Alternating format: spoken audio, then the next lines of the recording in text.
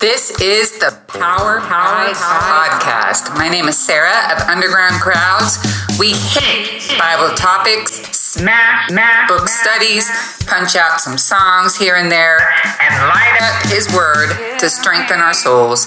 Thanks for listening. All right, we're continuing. We are going to backtrack a little bit today, and we're going to talk a little more about how Ahasuerus trusted Esther. But let's pray first. Lord, I pray that you guide us through this next section of this podcast, chapter 9. I pray that you would help us to discern and be encouraged that the weird feelings that come with restoration are normal, and that it can get kind of scary. But it just further confirms that you have got a handle on it, and what is done in faith, you bless, and we can trust you with this. In Jesus' name, amen. So here we have a situation where Esther is asked, after Ahasuerus learns that 500 people are killed in Susa itself, where they live, and he says this to Esther. Just a second. We are in verse 12. The king said to Queen Esther, the Jews have killed and destroyed 500 men and 10 sons of Haman at the city in Susa. What then have they done to the rest of the king's provinces? So we've got a panic. King A has hit the panic button, but what he doesn't do is go back on his promise. So when you have set out to restore a group of people and it gets scary, don't hit the panic button and retreat, because that temptation is going to come. There's going to be upheaval. There is going to be what looks like chaos. There is going to be that time when you're kind of regretting the steps that you took here.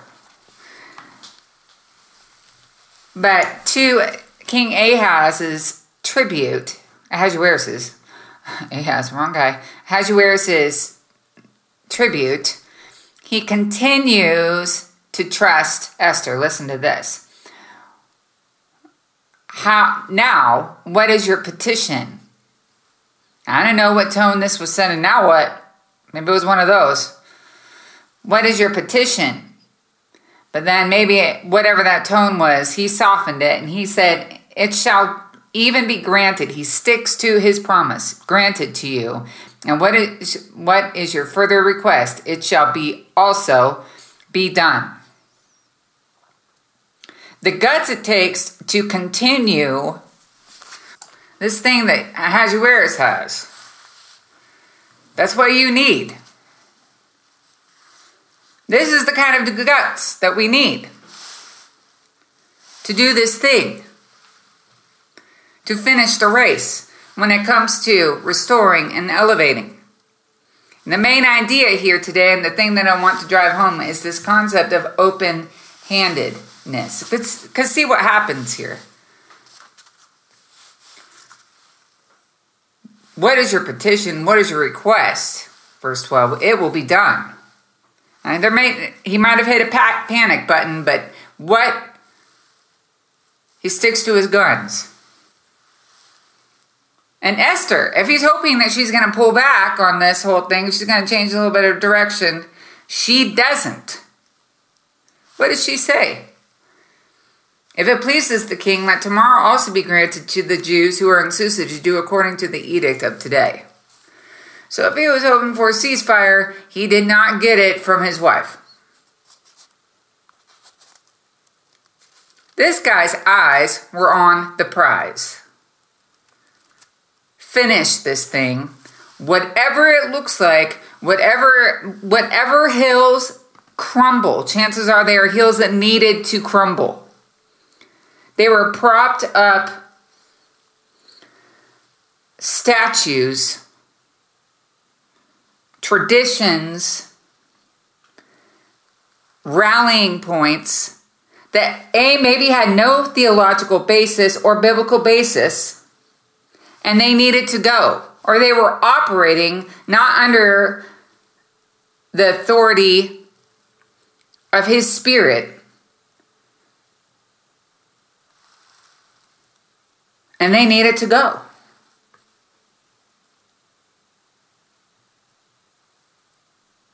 But I want you to know, even if you feel like this is out of control and you have every temptation to clamp down, hold down, those horses aren't going any farther. Here's the stall. Remain open-handed and see what God can do. Because what happens? Yes, it continues in Susa, but it doesn't go anyplace else. What had happened the day before happened some more in Susa. It wasn't the previous plan. It wasn't, the king didn't have this in mind. Continue for another day. The slaughter continued for another day. But it didn't happen anyplace else. Because our God, when you remain open-handed and you remain faith-filled and you keep your eyes on the prize, I'm going to restore and I'm going to elevate those that have been marginalized in my sphere. No matter what. You leave the door wide open for God. The one who is perfectly capable of stopping things that need to be stopped. Allowing things that need to be allowed. And this is primary, glorifying Himself in the process. Peace out. Again, thanks for listening. Catch the next part of this series, usually Wednesday, Thursday, or Friday. You can also find Underground Crowds on Twitter, Patreon, Bandcamp, or undergroundcrowds.com.